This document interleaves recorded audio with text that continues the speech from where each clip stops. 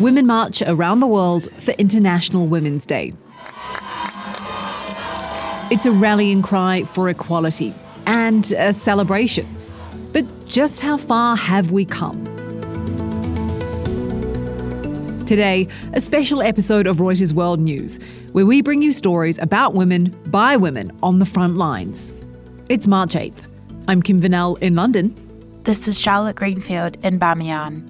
I'm Maria Martinez in Berlin. I'm Nell Mackenzie in London. I'm Nandita Bose in Washington, D.C.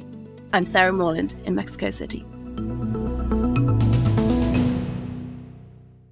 We start in the snow-topped mountains of Afghanistan's Bamiyan province. This area's rugged natural beauty is a killer during winter. Piles of snow cut off inhabitants from medical care. A woman dies every 2 hours during pregnancy and childbirth across the country. Our correspondent Charlotte Greenfield got a rare look inside a hospital clinic. There, the UN Refugee Agency is training local women as midwives. We're in a hospital in Bamiyan City where a training program for around 40 young women from villages around the province takes place.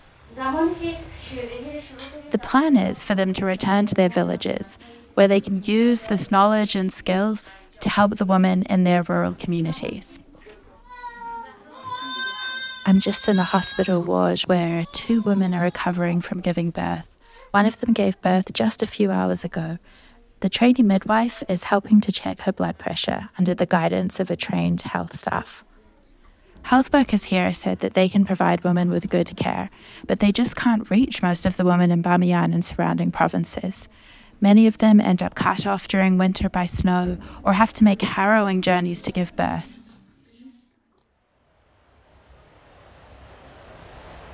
From the hospital, we travelled on a highway out of the city, which eventually turned into a remote, bumpy road to the Faladi Valley.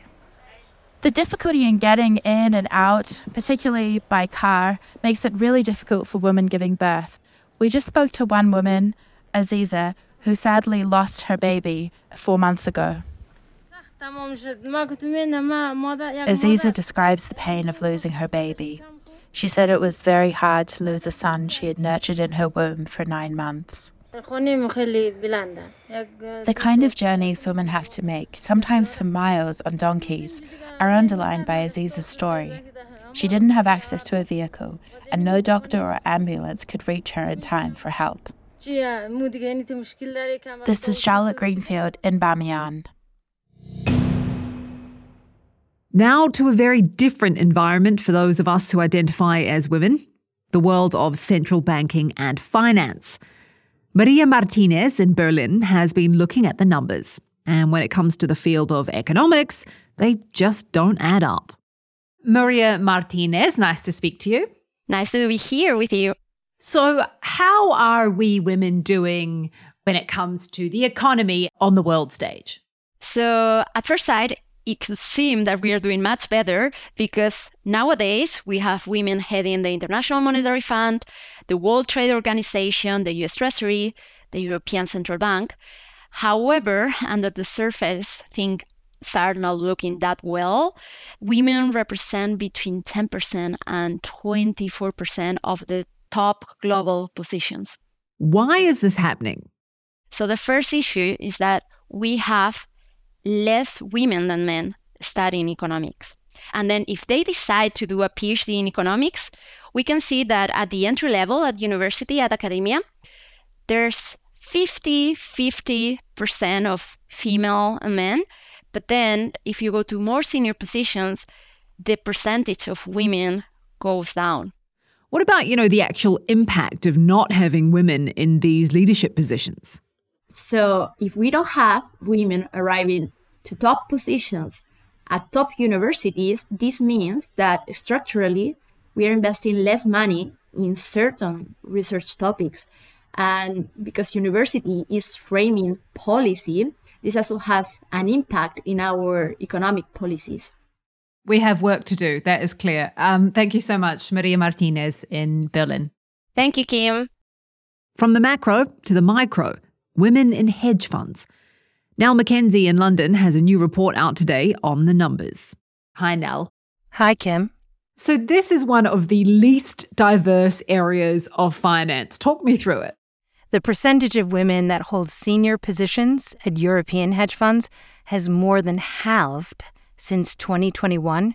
So currently in Europe, 8% of women today hold senior positions in hedge funds. I thought we'd gotten past that. I thought, at boardroom level, we'd all come to understand that having a diverse range of voices and opinions and backgrounds was good for business. As the economy turns and as geopolitical tensions heat up, it looks like bias towards fear and towards risk-taking, it's only going to get worse for women in hedge funds because the way these things have worked academically, there are lots of studies about how when people perceive a more uncertain time, they cling to what they know.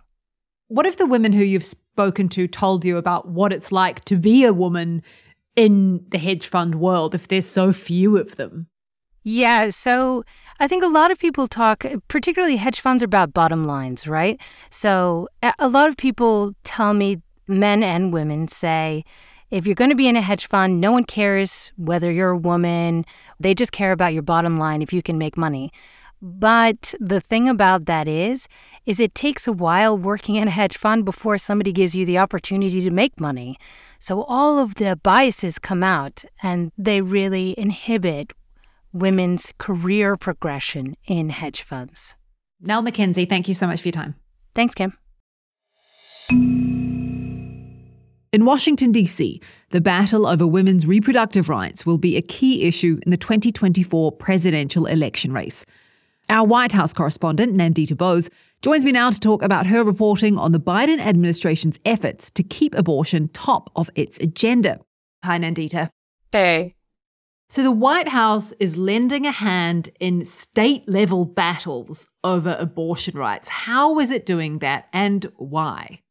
So they have divided their fights for abortion rights in states into three broad categories.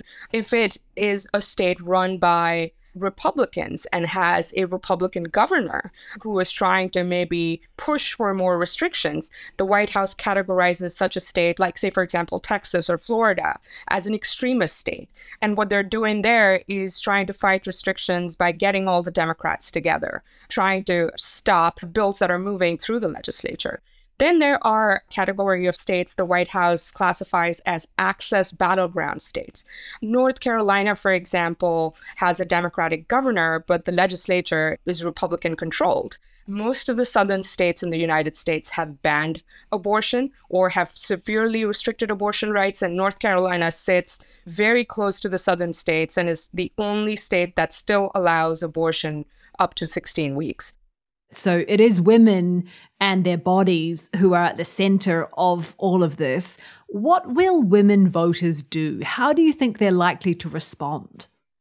We did see a lot of women voters come out during the midterms who overwhelmingly voted for Democrats. And that was a trend that obviously gives Democrats and President Biden and this administration a lot of hope in trying to repeat that success for the 24 presidential elections. Thanks, Nandita. Abortion isn't just a contentious issue in the United States. A poignant press conference in San Salvador. Campaigners outlining the case of a woman known only as Beatriz. In 2013, she was forced to carry a pregnancy to full term because of El Salvador's abortion ban. The fetus didn't make it, her own health deteriorated, and she died 4 years later. Now, the Inter-American Court of Human Rights is expected to make a ruling. Sarah Morland is in Mexico City for Reuters and has been following the case. There's definitely a movement for change.